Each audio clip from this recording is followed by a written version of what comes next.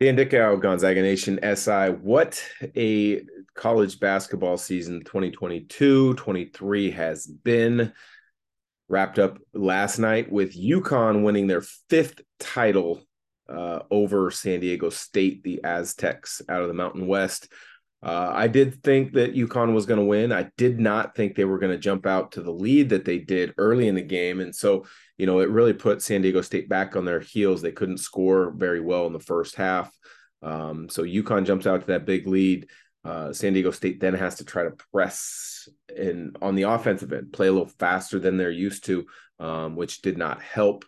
So they were down double figures early, but you got to give San Diego State a ton of credit. They fought back. They cut it to 5 midway through that second half, made things interesting for a little bit, and then too many big plays from UConn, too much struggles on the offensive end for San Diego State to be able to overcome that deficit and win a national title. But fifth title for UConn, I think that puts them in a discussion and cements them as a blue blood, to be honest with you, alongside Kansas, Kentucky, Duke, now North Carolina, because you're talking 5 national titles. Indiana's got national titles. They're talked about as a blue blood, but they haven't been relevant, at least at that level nationally, in quite some time. Yeah, they had a good season, but not to the extent of winning titles. So congrats to UConn.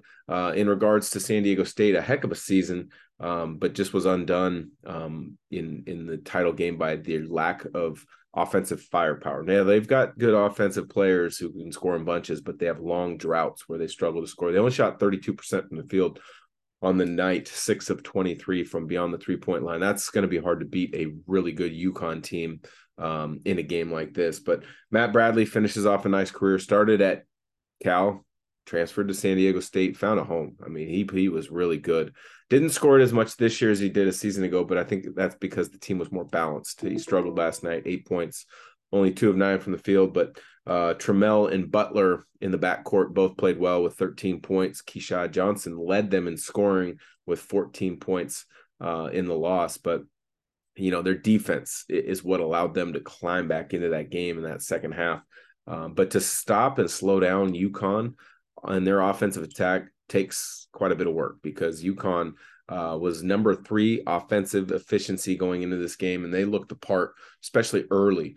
They shot mid 40s from the field, which against a good San Diego State team is hard to do. They scored it from the inside with Sanogo. Klingon had some nice stretches. They scored it from the perimeter with Newton and Hawkins. And then Andre Jackson just kind of facilitating everything out there. But, I think they also did a nice job of getting to the free throw line and taking advantage where they were 24 of 27 from the free throw line. UConn's Newton, 19 points, 10 rebounds, 4 assists. I didn't talk much about him in the couple games leading up, but he was tremendous. Hawkins, 16 points, Sanogo, 17 points, 10 rebounds in the win.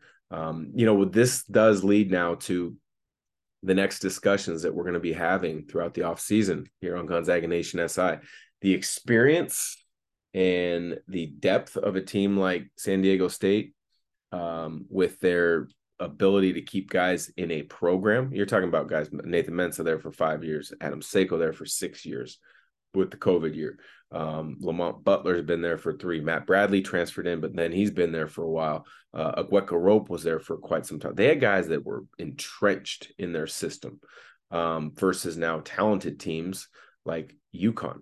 Now, Danny Hurley has done a tremendous job of getting those guys to buy in, staying the course. And now in his 5th year, they've reached the promised land of a national title. But now that they're at that level and they can recruit those high-level guys, are those guys going to leave early for the NBA? Is Sanogo gone? Is Hawkins gone? Is Klingon gone? A freshman who, wasn't overly heralded coming in, is he going to be gone? So there's a new dynamic in college sports that I think college basketball is going to be fascinating to watch play out in this offseason with the transfer portal. That extra 5th year COVID, this upcoming year really should be the last year where it has much of an impact on college basketball. So to be able to balance the transfer portal of guys that need a fresh break versus as well as guys that want to use that extra 5th COVID year, and then how to manage the NIL. Now, coaches and staffs can't be directly involved in NIL. They can't facilitate, they can't negotiate, but they're darn sure kept in the loop of what's going on with NIL, and they're able to be aware of it. So it's going to make for some interesting stretches here in the offseason. I mean, there's already a number of names in the portal that are going to be interesting.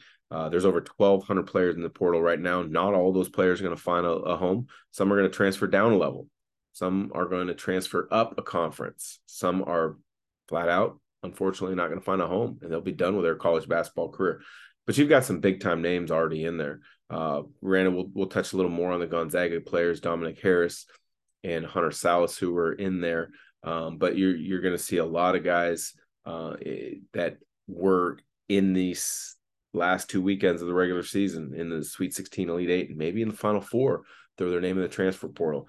Max Asmus from Oral Roberts, LJ Cryer from Baylor are two names that quickly come to mind that are going to probably draw a ton of interest, at least in regards to backcourt opportunities for teams to strengthen their attack. But then you look at the big picture of teams at the college level next year. How does Duke, how does Kentucky, how does Kansas, how does Texas, how do these schools handle the NIL? They had nice years, all made the tournament. All could have maybe gone further outside of maybe Texas. I thought, Texas being in the Elite 8 kind of maximized their opportunities. But, Duke under John Shire in year one had a nice year. Took them a while to get going, but once they got going and were healthy, they were good. Kentucky, up and down. Coach Cal, there's been some hot seat rumors there, but I can't imagine that's absolutely true. I think that's just internet frustration by people that don't have to put their face and name out there. Kansas with Bill Self, he wasn't able to coach in the Big 12 tournament as well as the NCAA tournament due to health issues. Is he going to be okay to keep leading that Kansas Jayhawk program? And then you got the questions of Baylor. You guys like LJ Cryer transferring out. What do they do? San Diego State, now that they've been in a Final Four, does that change their recruiting opportunities? UCLA, they lost a big-time player in Jaime Jaquez. Tiger Campbell could come back with a fifth year, but does he? Does Adem Bona leave for the NBA? Where does that leave them? Arizona, we've already seen Kirk Kriisa, starting point guard, leading assist man in the Pac-12, leave into the transfer portal.